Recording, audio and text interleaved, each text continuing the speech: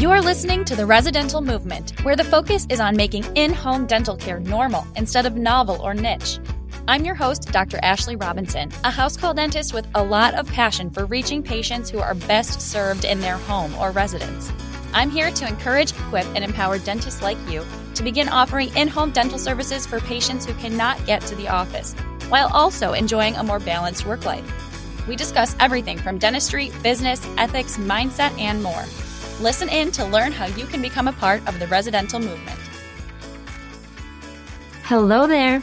I'm very excited to chat with you today.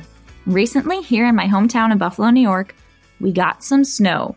This probably isn't a shock to you, right? We actually got a little bit of snow back on Halloween, but nothing that stuck. Not even an amount worth mentioning.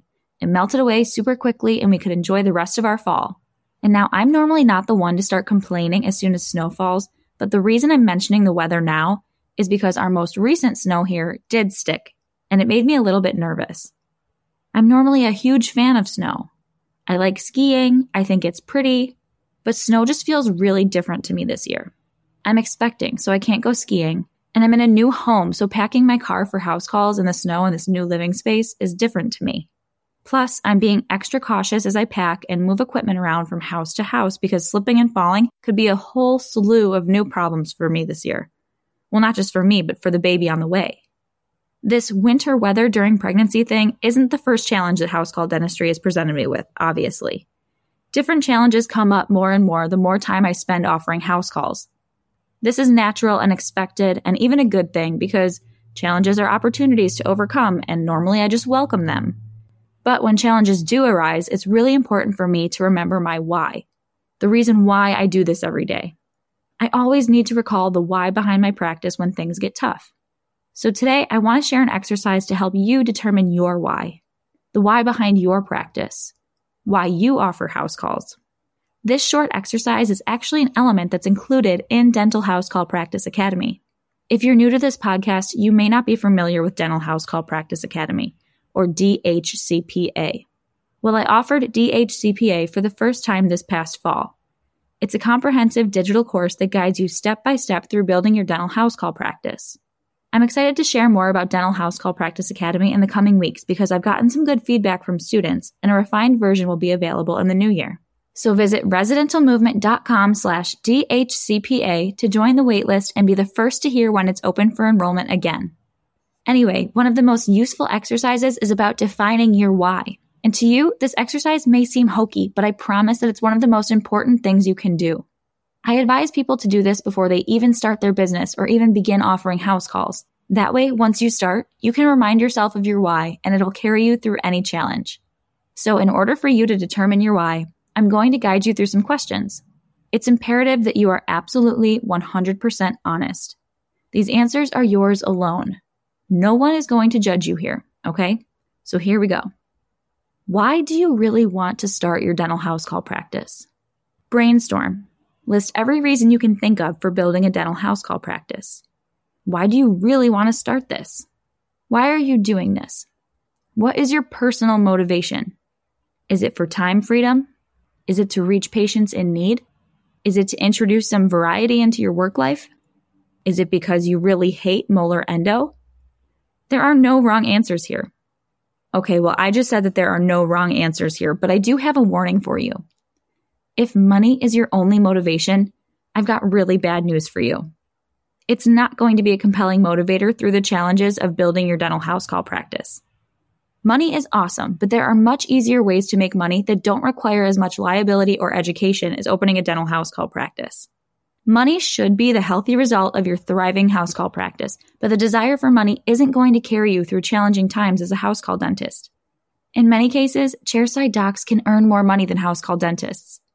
Heck, some real estate agents make more money than all dentists. To be clear, house call dentists can definitely earn enough money, but this is not the most efficient way to do so. Please don't misunderstand me. I'm not judging your desire for money. I know you are highly skilled and educated. I know you have bills to pay. I want you to earn a very healthy income. I just wanted to make it clear that money is an insufficient why all on its own. Okay, let's get back to helping you determine your why. What do you believe in? What are you taking a stand for? Does your faith play a role in your decision to start a house call practice? Who are you and what are you going to be known for? Next, ask yourself, who do you care about? Think about the people that you're looking to help. Whose lives are going to change because of your house call practice? Why should your practice exist? You need to really believe that your practice has an important role in the world. Otherwise, why bother pursuing this? If you don't believe that your practice is important and making a difference, why should anyone else believe that? Your patients and community need you to be confident in what you offer in order for them to feel confident trusting you with their care. Finally, what's the story behind your business? Explain your inspiration. What is it that's inspiring you to offer house calls? Do you have a family member who is homebound? Have you always wanted to be self-employed? Believe it or not, you do have a unique story, and it's important that you're able to explain it. You are not just any other dentist. There's a reason that you decided to pursue house call dentistry. You could be slinging veneers chairside, but you wanted to do house calls instead. Well, why? What circumstances in your life made you think that this was a good idea? Remember, patients are letting you into their homes. They're going to want to know your story. Well, I hope taking some time to answer these questions helped you determine your why. Difficult roads lead to beautiful destinations. I'm not saying that being a house call dentist or building a dental house call practice is absurdly difficult. If I can do it, you can do it.